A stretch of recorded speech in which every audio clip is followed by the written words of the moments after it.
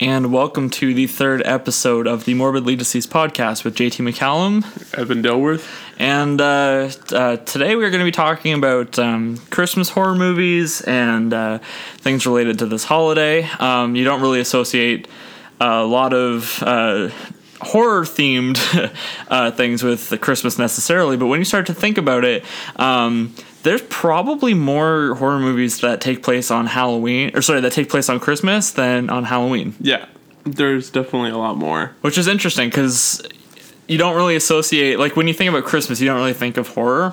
And yet I'm pretty sure it vastly outnumbers the amount of movies that take place on Halloween or around Halloween. Yeah, like besides Halloween as a franchise, that's one franchise set on that right holiday. I don't think of it like as, that's 10 movies. Right. So there's like that, and then there's probably 2 or 3 other ones that I can really think of or remember that are on Halloween. Right. But like, I think maybe a couple more for Christmas that I can exactly. call and name it. Yeah, you got Silent Night, Deadly Nights. You've got 3 Black Christmas movies now. You've got a bunch of stuff, and I'm drawing a blank right now, but I guarantee you there are more horror movies on Christmas. Really quickly, I just wanted to first say thank you to all 80 people that have liked our Facebook page. That's kind of ridiculous. We have 2 episodes and now 3 episodes, and we have 80 likes. So that's very cool. It's pretty, and I mean, I know that a lot of them are our friends and family and stuff. But at the same time, they're showing support. They're showing support. So thank you everyone for showing support. 80 likes in 2 episodes is fucking amazing. I'm excited about it. Yeah, that's awesome. Just really quickly before we get into our main topic, we Evan and I kind of became friends through a mutual friend. And I had been wanting to do a horror podcast for a long time, and just a podcast in general, which I kind of do one with my sister, but we don't do one as often as this. And so when Evan and I became friends, I had suggested, we should do because we both listened to the Shockwaves horror podcast. And, we were like, we should actually get together and record one. And everyone kind of talks about that. It's kind of like when you have friends who are musicians, you're like, we need to start a band together. No one ever really actually wants to start a band. But then, the more that Evan and I talked about it, the more we realized that we actually wanted to do this. And then we finally sat down and recorded it. And so far, I'm sure that Evan will agree with me, we're having a great time doing it. And we're just super stoked for next year. Like 2019 is kind of like we're getting our footing. We're trying to figure out stuff.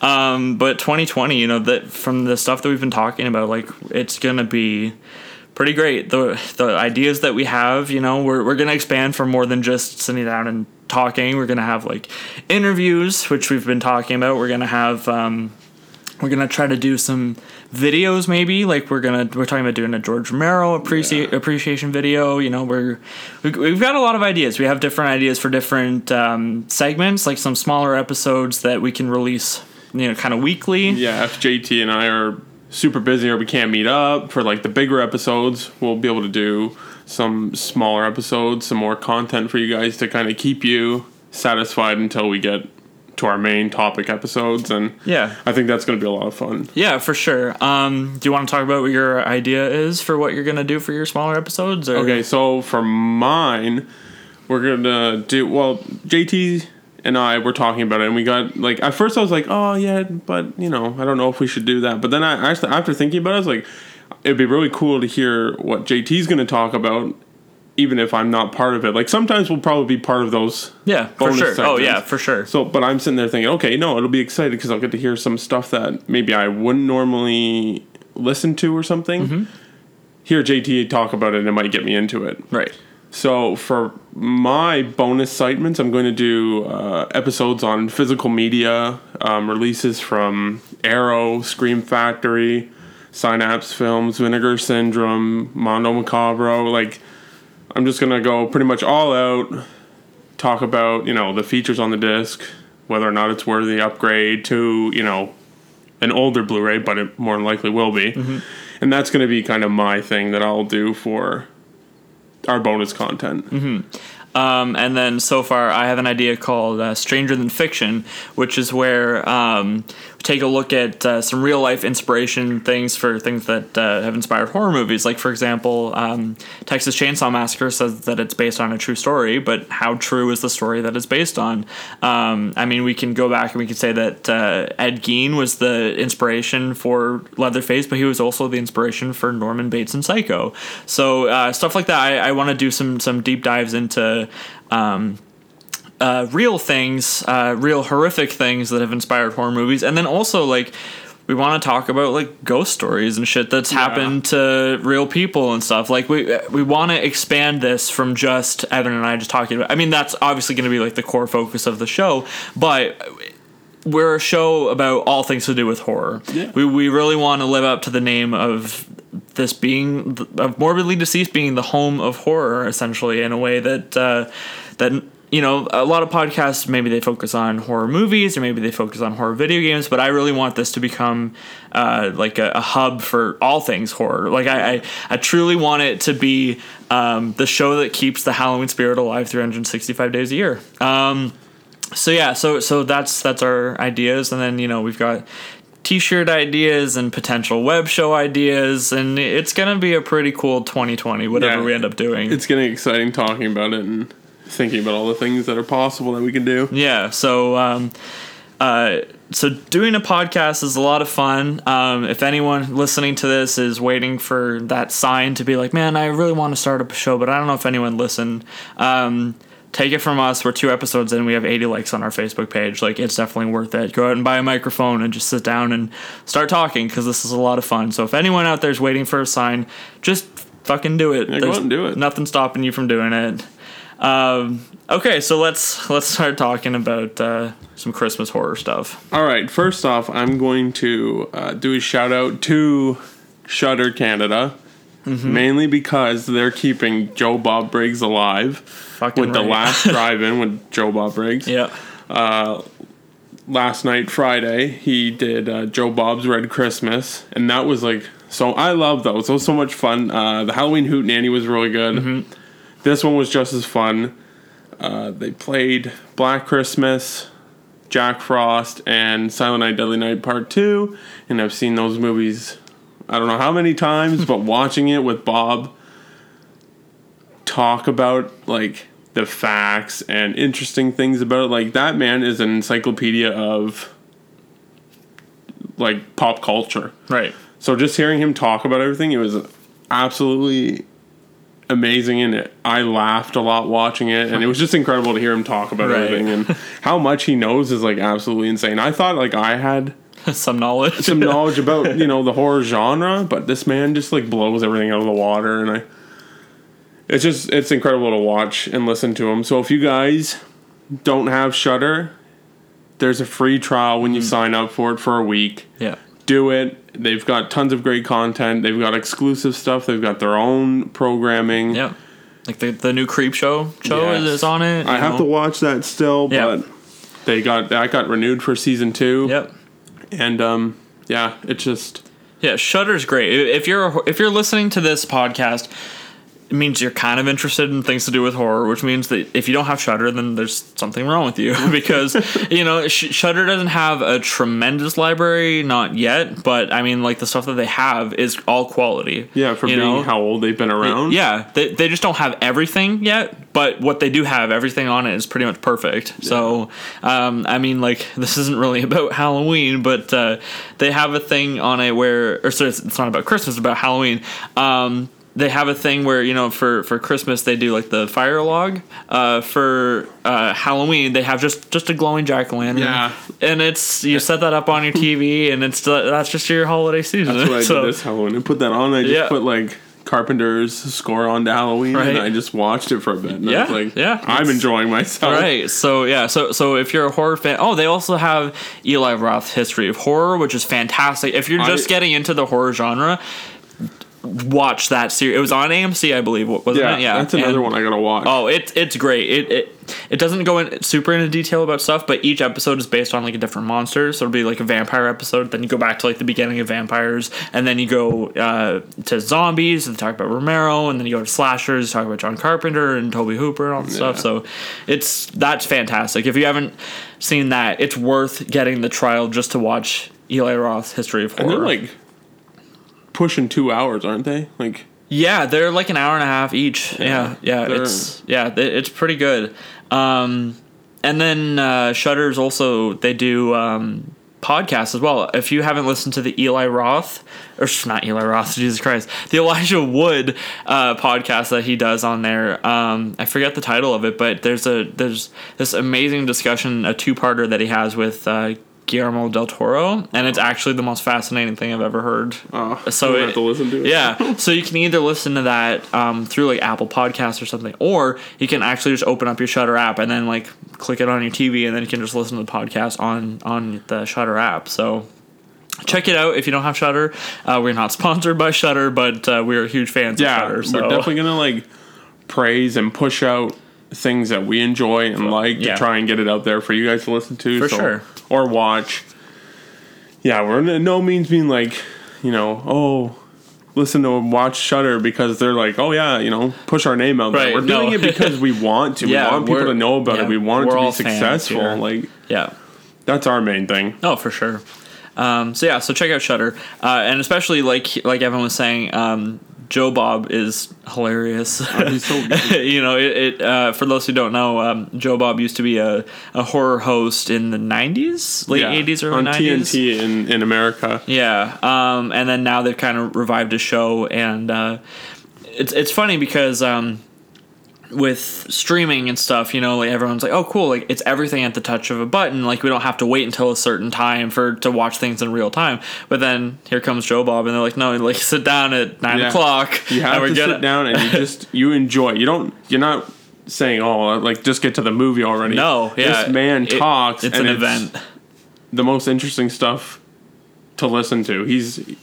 I can't praise the man enough. No, yeah, it's true. I watched his Halloween Hootenanny thing, and that one was great. I forget which one it was. It was either one of his older ones I watched, or it might have been the Halloween Hootenanny one. But he got there was one point where he was getting pissed off, and I was like, man, he's drunk right now. And I couldn't help it but laugh. But he was just getting so pissed off about the Halloween decorations, I think, on the side of the... But I was dying. Hilarious. I was, oh my God. Okay, so you watched the Christmas one, right? Yeah. Now, just before that, he kind of got into a little bit of trouble on Twitter because he was saying that they should keep politics out of horror movies. Did you see that? No, I didn't see that. Okay, he made a tweet that said that this is why that horror... I think it was in relation to the new Black Christmas movie, but he said that the movies in the 70s were much better because they didn't blend politics with horror. And then everyone was just like responding with pictures of like Romero and Tobe Hooper and shit. And they're like, what are you talking about? Yeah. So he kind of got into shit about it. And then the girl that he works with on the show, I forget her name. You were talking about it. It's Diana Prince or something like that. I don't know. But her name's Darcy, the male girl on the show. Yeah. And she had to comment and be like, guys, this isn't really what he meant and stuff like that. So it was kind of, for a day, everyone kind of turned on Joe Bob for a little bit, which I thought was pretty funny. Yeah. But like I said, the Halloween episode was a lot of fun, and I haven't gotten the chance to check out the new Christmas one, but I'm assuming it was pretty good. So do you want to talk about your top 3 Christmas horror movies? Sure. Okay. The first one I'm going to talk about, it was one that was on Joe Bob last night, and it's Jack Frost from 1997. It is a comedy movie first with horror elements. So it's a comedy horror. It's directed by Michael Cooney. He's a British guy, I believe. And I just found this out last night, actually, from watching the Joe Bob thing. In the beginning of that movie, there's a grandfather telling his granddaughter a Christmas story. And that's the director doing the old man's voice and the little girl's voice. Oh. He did both of them. That's interesting. I was listening to Bob say that. Yeah, and you're like, what the hell? This is nuts. This is crazy. That's pretty crazy. But... anyways, this movie's absolutely insane. Right. It's what's her name? Shannon Elizabeth. This is her first movie. Okay. this kind of like kick start everything for her. But it's got Scott McDonald. He does Jack Frost, so he's in, I think, I want to say like 15 minutes at the beginning of the movie, and in human form. Right. And then there's a chemical. He's going off to get killed. Like, right. He's going to get sentenced, and I forget what it is, gassed. And they're on their way to do that, but there's another like chemical truck driving towards it. It's very comical. It's like, right. You know, camera zooms in on the faces, right. they scream, and right. then the cars just touch, right. and then you see the camera start spinning out of control. Right. And anyways, he gets chemicals spilled, and then he becomes a snowman. And his one-liners and everything about it is just totally off the wall. Right. Like, I've never seen it before, but this is the first movie where there's snowman rape.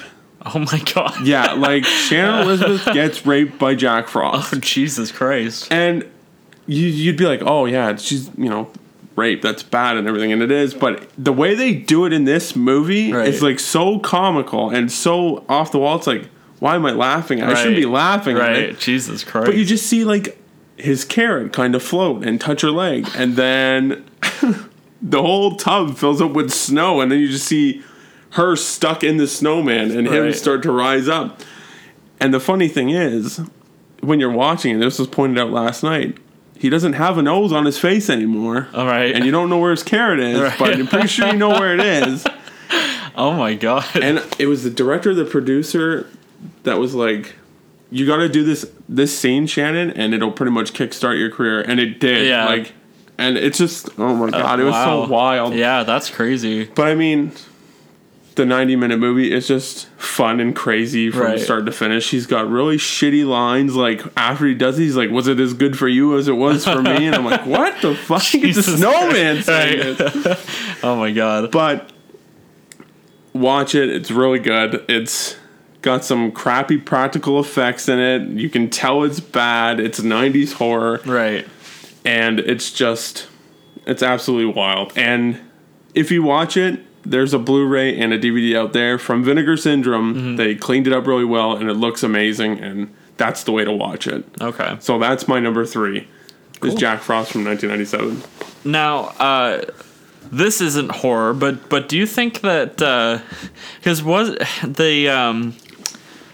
there a kids movie called Jack Frost also from 1997? Yes. Could you imagine a parent going to like the video store and picking up the wrong Jack Frost? Oh man, that would be Didn't that have? I would be excited for that. I mean, I would be happy. Didn't who is in the other Jack Frost? That was Michael Keaton. Yeah, Michael. Yeah, okay. So I saw that in the theaters when I was a kid. Now that would have been an amazing story if my parents took me to see the wrong Jack Frost. That would have been awesome. Yeah. Okay. So with my Christmas horror, I'm not gonna go for Christmas themed horror movies. I'm gonna go for movies that I watch around Christmas. When I see snow outside, I don't think like, oh, this is lovely and wonderful. I think we're gonna get trapped somewhere, and so my head for movies like around this time when I look outside, I think more like, and here's my number 3. I'm gonna say John Carpenter's The Thing. It's not a Christmas movie technically. No, but it there's a lot of snow outside, and it gives me that like I get cold watching that movie. You know what I mean? I completely agree with you on that one. It's not a Christmas movie, but there's something that makes it feel like, obviously wherever they are, I think it's snowing all the time. Right. But in that movie, it's like I feel like it's December. Right. And I'm pretty sure it is. Like you said, like it's December like 13th or something. Sure. In it. Yeah. I don't remember. Sure. But I totally agree with you on that. Like that movie, when I watch it, I automatically think December, and I think Christmas season. Like, doesn't matter what time of year I watch it, but I agree with you on that one. And then as kind of like an aside to that, I think part of the reason why I think that too is because the 2011 version of The Thing came out in late November, I want to say. So I just always associate those movies with The time of year. with the time of year. And even first time I ever watched the original 1951 version, I watched it with my sister, and we got it on VHS. And this was in like 2012. We got it on VHS, and we went out to the garage because that was the only place we had a VCR, and obviously there's no heating out in the garage, so we were wearing our winter jackets and stuff, watching the thing being from another immersed world. in it. Now And you're it literally was, because that movie, like, you just hear a constant like howling of wind in the original the 1951 version, Yeah. and we're sitting there in our jackets and shit, and then like you hear wind outside, and it was like one of the coolest experiences I've ever had watching. It was like watching a 4D movie, but like from 1951. So I associate those three movies with Christmas time, and I always like to kind of watch them around this time of year too. Yeah. What's your number two? Okay, number 2 is not the original, but it is pretty much the original. It's Silent Night, Deadly Night Part 2. Right. From 1987, sorry. It's about 60% the first movie again, and then 40% Part 2. Right. And the reason they did that was because the original director, his name is escaping me right now, didn't really want to do a sequel, so they got an editor, his name's Lee Harry, to take a bunch of footage from the first one and 2 other editors, and try and make a sequel out of it. And they're like, we can't really do that. Like, Right. It's kind of impossible. So Lee Harry, I believe, was the one who said, listen, if you give us like $100,000 or some shit like that, we can shoot for 10 days or whatever it is, and then add stuff into it to make it like a sequel. Right. And they said, yeah, go ahead and do that. So it's really weird because it starts off with Billy's brother, Ricky.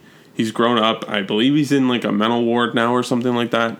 And he's talking to a doctor.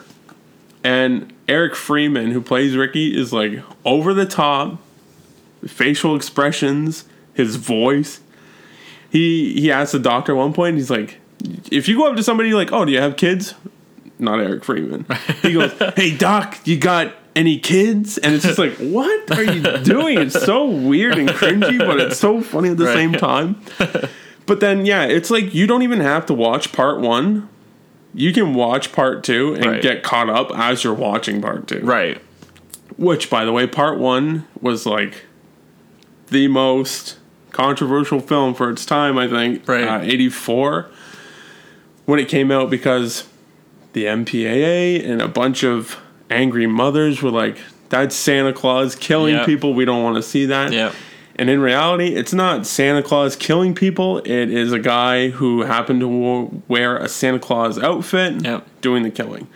But that just wasn't good enough anyways. Right. But, yeah, there was a lot of outrage about that movie. It got pulled for a little bit, I'm pretty sure. Right. And then it was just like a shitty VHS copy when it first came out. And then the unrated footage came out later. And I mean, I'm not even going to get into it because that'll be like another episode with the MPAA and everything to talk about that. But part 2 is like typical 80s slasher, the stuff that you see. Yeah. But like everybody knows that movie because of Eric Freeman going, garbage day, and then just shooting the guy. And it's just like, when I was watching it last night, I had absolutely no idea why he just decided to say that. Like, some guy just bringing garbage to the side of the road, and he just decides to scream it and shoot him with a gun. Right. And I'm sitting there and I'm like, why did he, like, what was the point of that? I don't understand why he did that. But it's just like, all right, it works, I guess. Yeah. It's been made to memes. Yeah. Like, everybody makes fun of it or laughs at it. Yeah.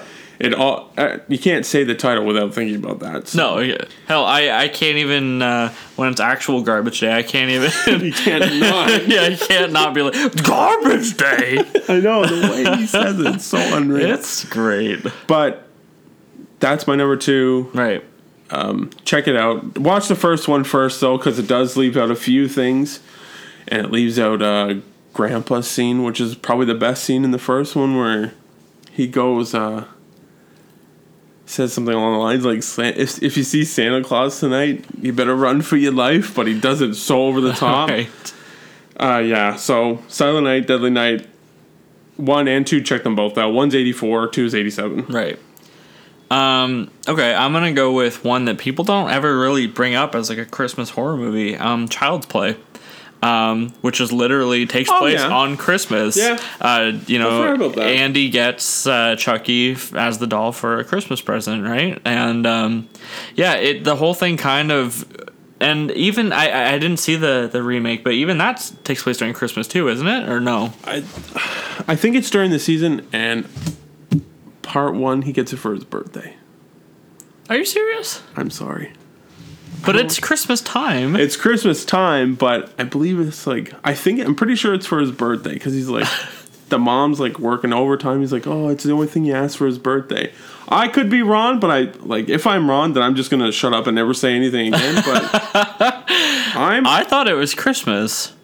Okay, give me 1 second. Okay. I have to look. I'm almost positive it's his birthday. Okay, I'm just going to keep talking for a second. Okay, so, do I love this movie? No.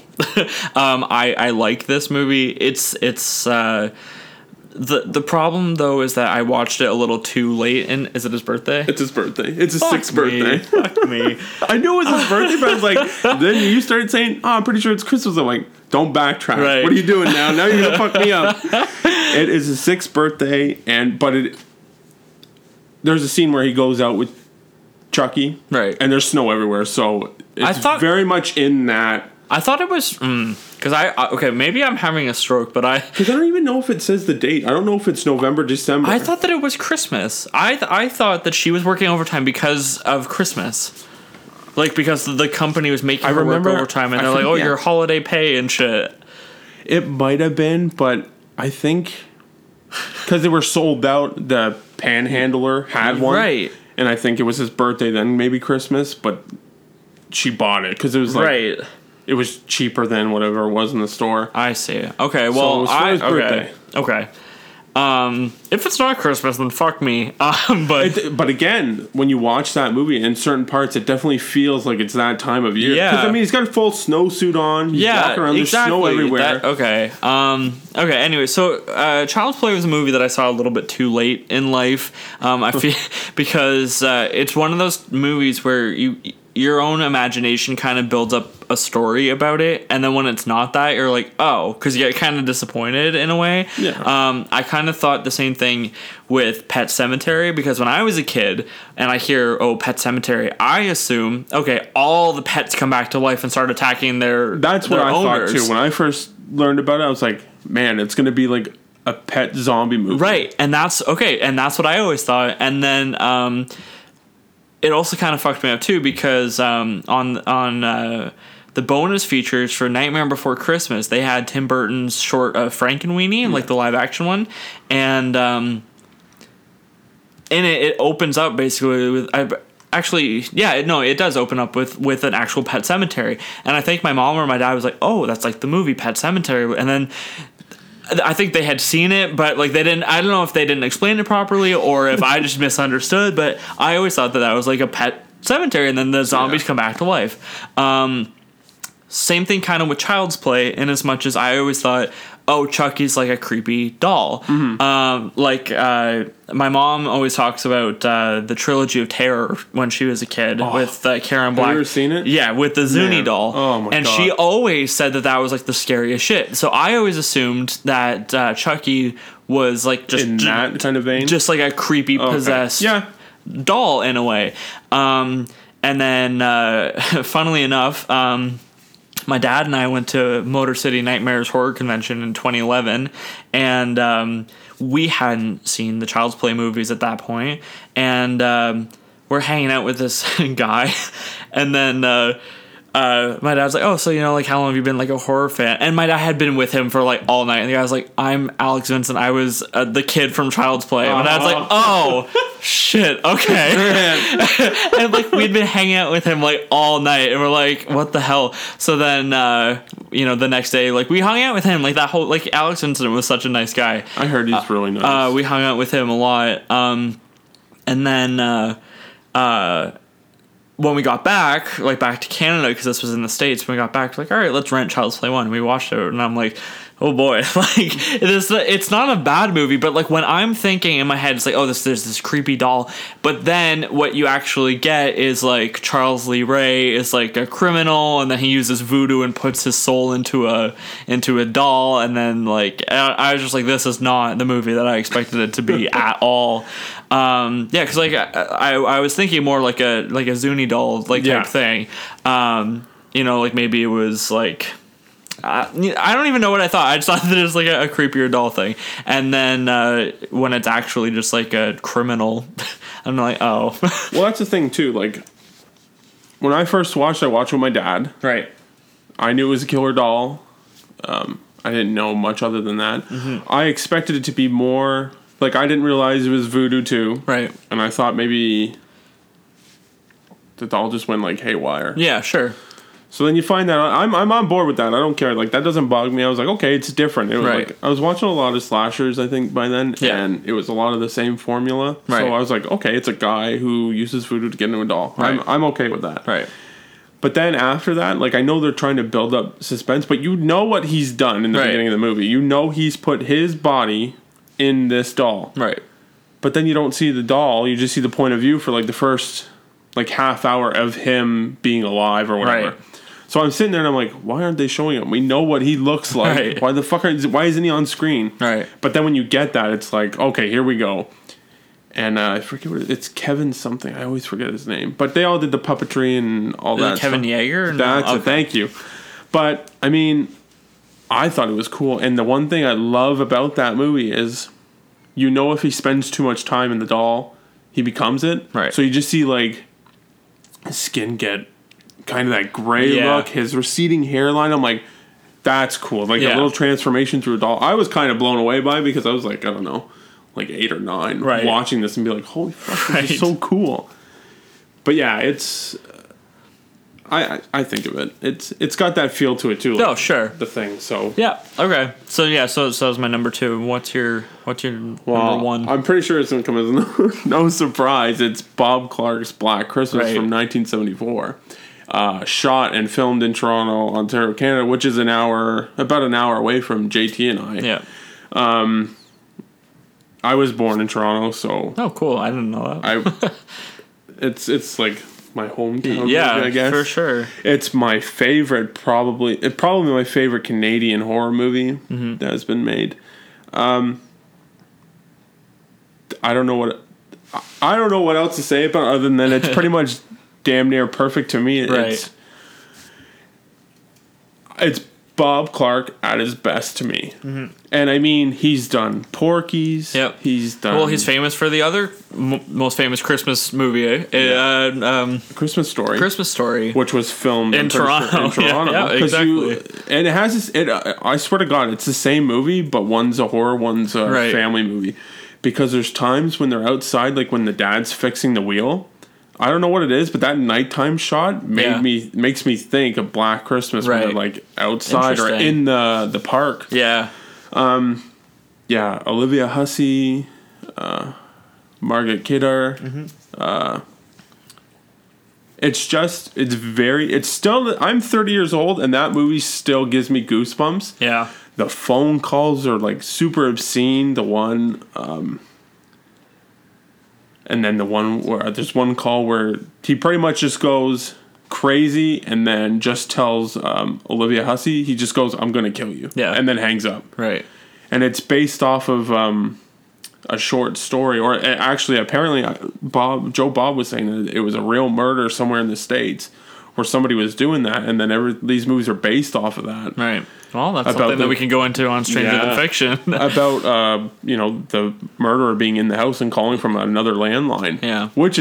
That would fuck me up. Oh, if I found out that, there's a second phone, but nobody's being like, maybe that's where it's coming from. But then you find out, like, the officer calls Olivia Hussey and is like, straight up, just like, you gotta listen to me. What I'm going to tell you to do, you got to do it. Don't ask questions. Yeah. And then you're sitting there and you're watching the movie. You're like, okay, fuck, what's happening? He's like, go to the front, put down the phone, go to the front door, go out the front door, and just go. Yeah. And of course, Jess Olivia Hussey has to go, oh, why? Right. And he's like, don't ask me questions. Yeah. Just get out the door and leave. Yeah. And she doesn't listen again. And then he finally, this is like, I get goosebumps when I watch it because it's like, oh, fuck, here we go. He goes, listen, the calls are coming from upstairs. Get out of the house. Yeah. And right then, the camera zooms in on her face as she looks upstairs because two of her friends are up there. Yeah. And she starts screaming and screaming. And she slowly goes, and it's a nice build-up. It's her. She doesn't rush up there. She's walking up there.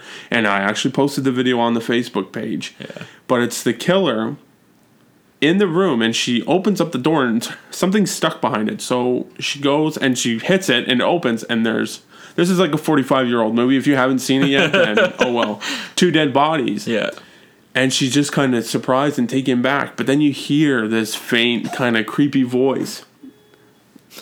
And you hear him go, hey, it's me, Billy. Yeah. And you just see just an eye through the slit of the door. Yeah. And it's fucking chilling. Yeah. And you see Olivia kind of back up, but then you see the eye back away from the door a little bit. And you're like, get the fuck out of there. And she slams him with the door. And he's like, the whole time he's screaming. And like, that's scary enough as it is. Yeah. Chasing her down the stairs. And you think she's going to get away. And he grabs her hair. Yeah. And the best thing about this movie, too, is it doesn't show a lot. Right. There's one kill you see. Another kill you kind of see some stuff, but you don't see everything. Right. And then it probably one of the greatest twists, because the person you think is the killer isn't the killer. Right. At all. Right. They're just like mentally stressed out, and he's going through something. Right. But then when you hear the phone still ringing and nobody picking up near the end of the movie, it's like, oh my God, like who the fuck was it? Who is it? Yeah. And I just mean, like, I wish he did more horror, because he did that, and he did Children Shouldn't Play with Dead Things from 72. I didn't know that was him. Yeah. Okay, I didn't know that. And he did Super Babies, or Super Geniuses, talking, or Baby, whatever. Baby Geniuses. Yeah, part 2. Oh my God. And I was like, what the fuck? And I found that out last night. Bob Clark is such a fascinating... so weird, like... It's the same as like George Miller, who did like the Mad Max movies, and then he did Babe and Babe 2, and it's like, what the fuck? You find shit out about that, and it's like... Yeah, it's pretty crazy.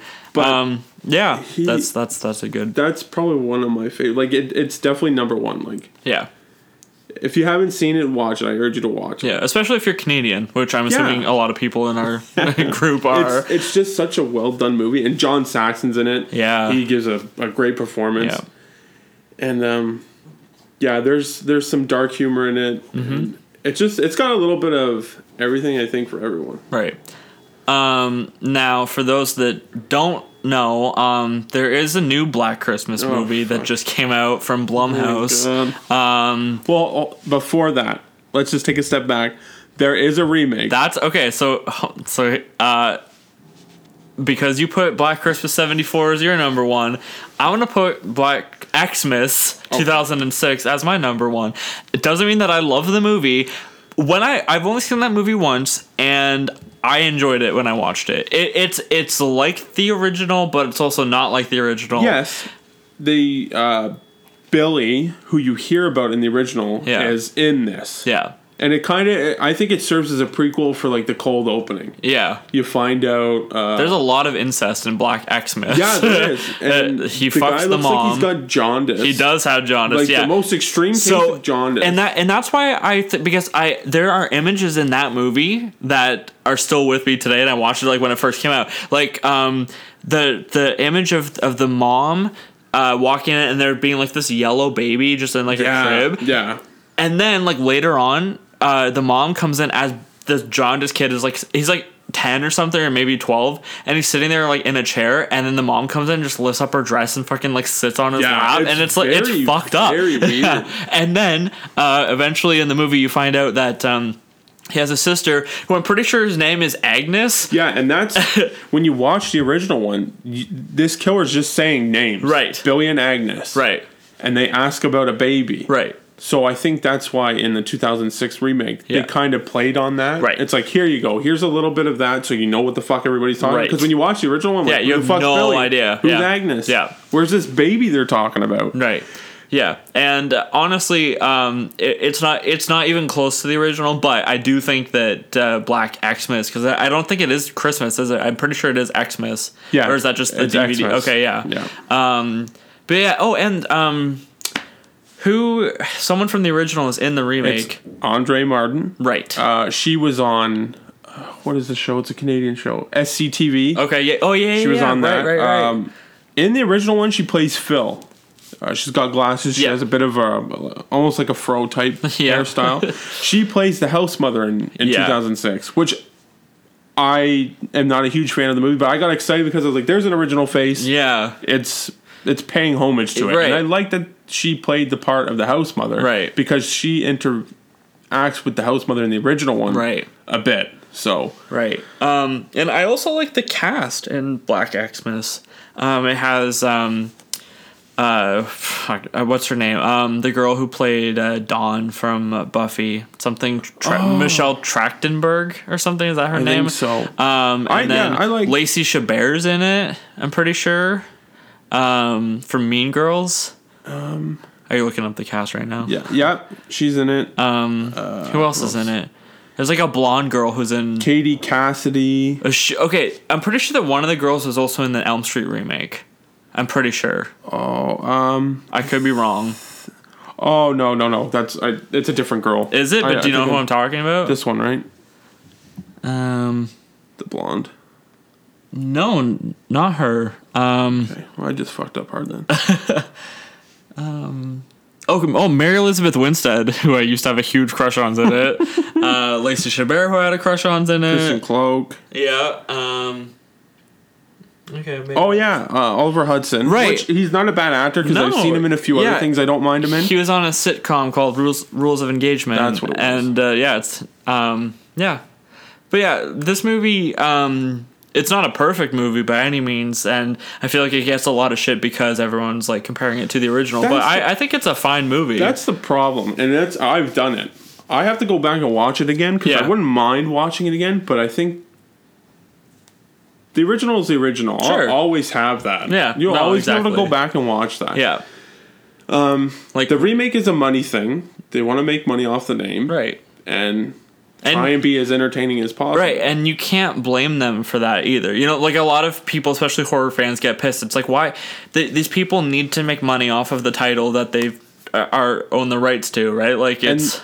that's the thing. It's not going to ruin... It's not like they're going back and being like, you can never watch the original Elm Street anymore. The negative's gone. Right. You'll never be able to watch that film again. It's like, no, this is just for a new generation. Right. Maybe reel them in. Right, and maybe it'll land and maybe it won't. But and that's something me and JT were talking about before the show is the new Black Christmas. And I'm not against feminism or, feminists or anything like that. If that's what you want to do, that's what you want to do. I have no place in this world to tell you what to believe in, what to fight for, anything like that. Right. But the problem with this movie is like they don't even that new remake from Blumhouse is a feminist movie. Right. All the men are pieces of shit.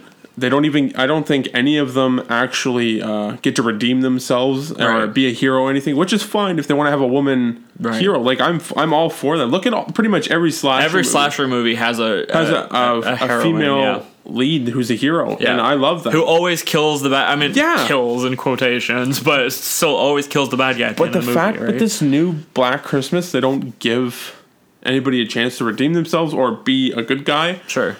It's just like, whatever, but it's besides that. It was written PG-13, and I'm not against PG-13 horror. Yeah. It's just like, if it's not done well, then it's going to be a piece of shit. And we were saying, like, Halloween 3, for instance, is a Halloween movie, but it gets a lot of shit for... It's not the same, and that's what I think this movie did. It's in that situation, but it won't have a following like Halloween 3 did. Right. The name is the only thing it's got going for it, and I really don't think they even should have called it Black Christmas. Right. Now, one thing that we were talking about before we started recording was that people nowadays are always saying, like, oh, don't worry, like, your movie will find its audience. But in the days of streaming with less people picking up more physical media, like, I feel like the reason why something like Halloween 3 or even Evil Dead and stuff ended up finding its audience was because you could walk down like the video store and then see it and be like, okay, let me try this. You know what I mean? But I feel like nowadays, if Netflix takes shit off all the time. Yeah. So, like, I feel like unless you know what you're going to be getting... Because Netflix is kind of like a free trial for movies, as far as I'm concerned. Because, like, Amazon, you have to, like, buy the movies and shit. And the Google or YouTube, you have to buy the movies. But Netflix is, like, a free trial for movies. But if no one watches the movie... Like, so Dr. Sleep, as we were talking about, came out and kind of failed at the box office. Now... On Mick Garris's podcast, he was talking with Mike Flanagan and said, don't worry, your movie's going to find its audience on streaming. But if no one's going to watch... Like, I feel like the people that wanted to watch Dr. Sleep saw Dr. Sleep in the theaters. Yeah. I feel like that might not be able to... That was one I don't think you could have the same... what's the word I'm looking for? Like cult following, is that what you're trying to say? No, or? you wouldn't have the same feeling for it maybe watching it in the theater as you would watching it at home. Right. There's something, like, when we went to go see it, it wasn't a packed house, but there was a lot of people there, and I heard a lot of people go, you know, oh, wow, like, the scenes that it was supposed to happen. So it's like, you're watching it with the same people, maybe even the same mindset as you. Right. And you know that they're there to enjoy this movie for an hour and a half, 2 hours, same reason you're there. And that's fun. I mean, you could do like you and I. If we watched a movie that we both like, it's the same thing, but the theater's just a bigger scale, and I think it's a lot different. Right. Well, I was listening to Joe Dante's old episode on the Movie Crypt podcast, and they were talking about how Joe said, you know, like, we don't make these movies to be seen on a computer or your phone. Like, we make them to be seen in the theater with groups of people, right? Like, he talks about how, like, comedy movies are a million times more funny when you're surrounded by people, and horror movies are a million times more scary when you're surrounded by people. Like, and, like, I'm a firm believer in the fact that, you know, like, we come from a species where it's ingrained in our DNA to sit around a group of people in the dark and listen to stories, and then our imagination goes. Like, that's what our society was founded on, was like the old wise men telling you stories around the fire. And I feel like it's a communal experience that we've replicated with going to the theater. And now if we're not doing that, then we're losing out on, you know, a part of our actual history. And, you know, like it... Yeah, I absolutely dread the day when theaters are no longer around, or it's just, you know, straight to streaming. Because if you have shitty internet or there's a storm, well, you're shit out of luck. Right. If you rely on streaming. Yeah, right. So when it was Halloween time, my girlfriend, she's like, oh, let's watch Texas Chainsaw Massacre. And I didn't have the original. Yeah. And I'm like, okay, like, I'll stop by at Best Buy on my way home and grab it. And she's like, or we can just get it on YouTube for $2.99. I'm like, okay. And then when YouTube shuts down, you don't have that movie ever again. Yeah. So, like... It's very hard because, like, I don't, like, there's probably hardcore people like us that know about that shit. But, like, Netflix doesn't just put a movie on there. They have to go to the studio that did it or whoever holds the rights and ask them. Right, and they get it for a certain amount of time. Yes, for a certain amount of money. But if that movie isn't being watched, then why the hell are they going to keep it on the streaming service? If that happens, well, I'm just going to go over to my shelf and I'm going to pick that movie out and I'll watch it whenever the hell I want. Right. And you I don't have to, like... And if your internet's down, you don't have to worry about, you know, like, you just put the movie on. And these, like... We're getting a little bit off topic, but not at the same time, because, like, whatever. Yeah. But that's why, like, I support a lot of these companies, because they're keeping them alive. Right. And well, it's preservation. We need it, you know, even if it's fucking shitty movies. Yeah. It's still preservation of, you know, part of our culture, you know? Like, films are to be preserved. Yeah. You know, like, it's I don't know. I feel like people don't really view movies the way that they should anymore. You know, like, it's like movies are seen. There was a period where movies were seen as like an important piece of culture, and then now I feel like they're just being like, fuck all of that, and like especially like millennials, you know, they don't give a fuck. They're like, we're bored, let's go do something. It's like, no, like, you don't just go to a theater just to like, oh, what the fuck, right? Let's just go do something. Right. Like, I go to a theater with my friends to have fun and pay attention to a movie. Yeah. And, yeah. It's sad. No, yeah, for sure. People that don't fucking respect it, right? Exactly, like, right, exactly, and that's the problem. Is like, film is something to be respected. And like, I know, like, ticket prices have gone up the past little bit. Sure. Yeah, like, I understand that. Sure. Go on a Tuesday. Right, like and you don't have to like load up with popcorn and drinks. Go and to the dollar store, right. man. Put it in your jacket pocket or something. Like, I know that doesn't help the theater as much because of the concession and everything, right. but buying a ticket definitely does something. Now, we do need to say, though, that 2019's actually been, not just for horror, but for, like, smaller movies getting, like, a wider release has been amazing. Like, the fact that we could go see the movie Ready or Not in any theater, that was great. Like, I loved that movie. Because that was... Where did that premiere? I don't remember. One of the small indie or festivals in the States or whatever. But then it like... But then you have something like The Lighthouse, which was also available in theaters, you know? And then you have... what else was there? I mean, he's a bigger director now, but you wouldn't think. But, you know, like Taika Waititi's Jojo Rabbit movie was in a lot of theaters. And, like, I'm just so happy that we're seeing more independent stuff come out...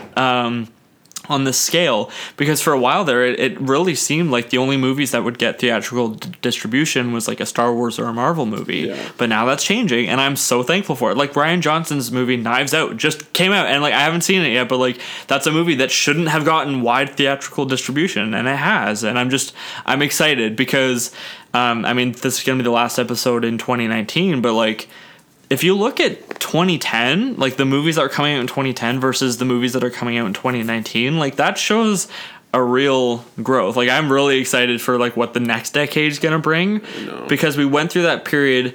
The early 2000s were like remakes, and especially remakes of Japanese movies, right?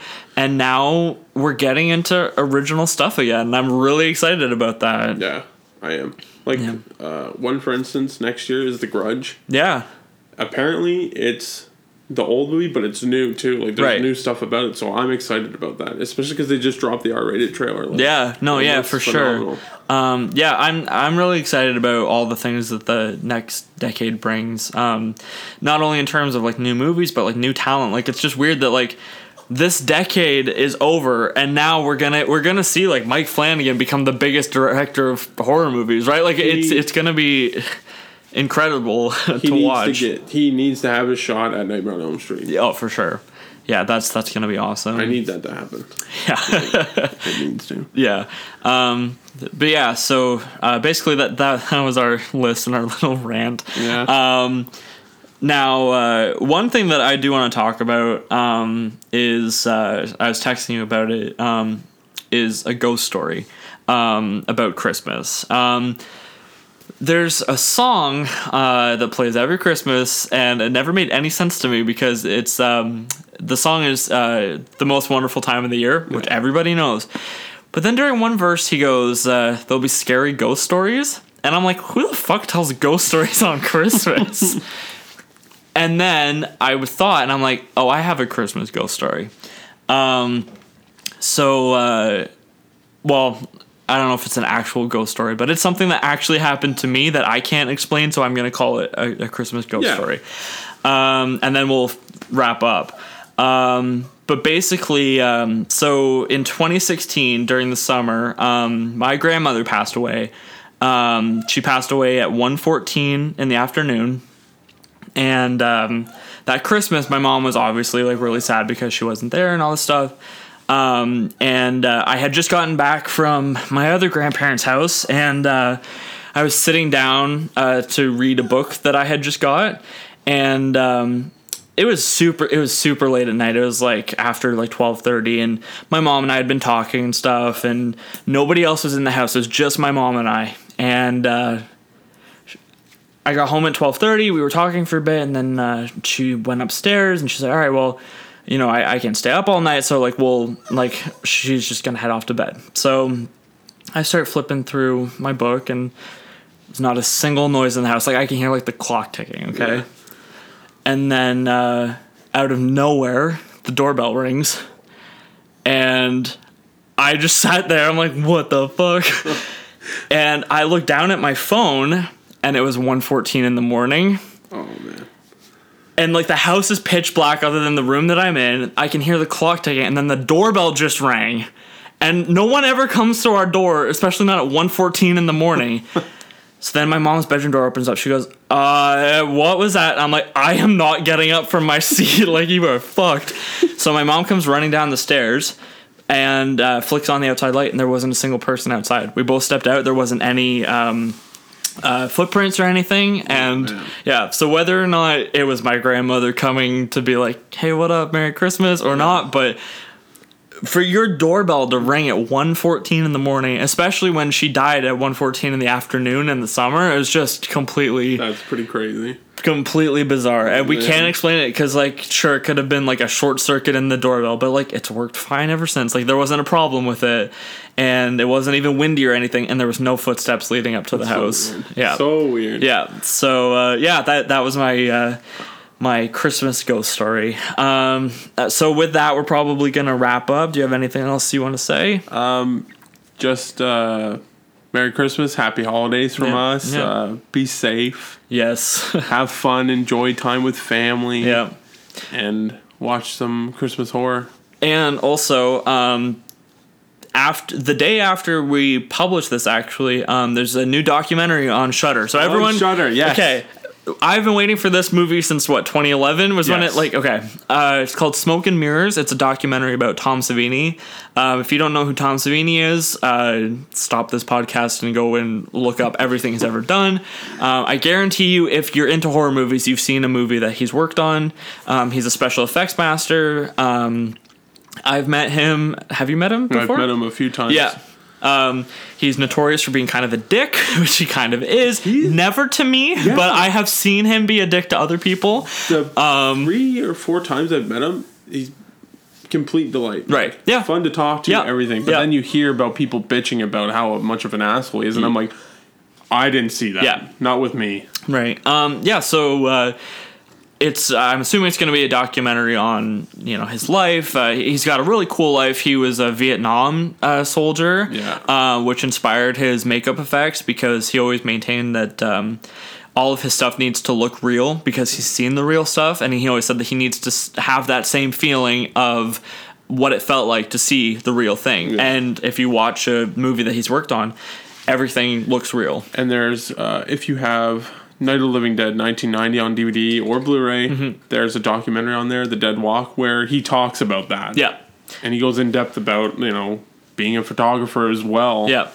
And it's very interesting. But for sure. He's an incredible artist. Yeah, absolutely. And he wrote a makeup effects book actually called Grand Illusions. Yeah, there's 2 of them. Yeah, right. And so if you can find that, I mean, like, that might make a cool Christmas gift for a horror fan. I know that on the Indigo website you can actually order it for like $30, so I might do that soon because I've always wanted to read them. Stephen King and George Romero do a foreword for it. It's gonna be kind of sad seeing Romero footage that we haven't seen before because I'm assuming he's gonna be interviewed a lot. Because obviously Romero's not with us anymore. But it should be a great documentary. Like I said, I've honestly been waiting for this since like 2011 when they dropped the trailer for it. So 8 years later, we're actually getting to see this movie. It's crazy. So I can't wait for that. And so everyone go sign up for Shudder if you haven't already. Yes. Check out the Joe Bob Christmas. Check out anything else on Shudder, and then especially check out Smoke and Mirrors, the Tom Savini documentary. With that has been the 3rd episode of Morbidly Deceased. I'm JT McCallum. I'm Evan Delworth. And have a spooky day.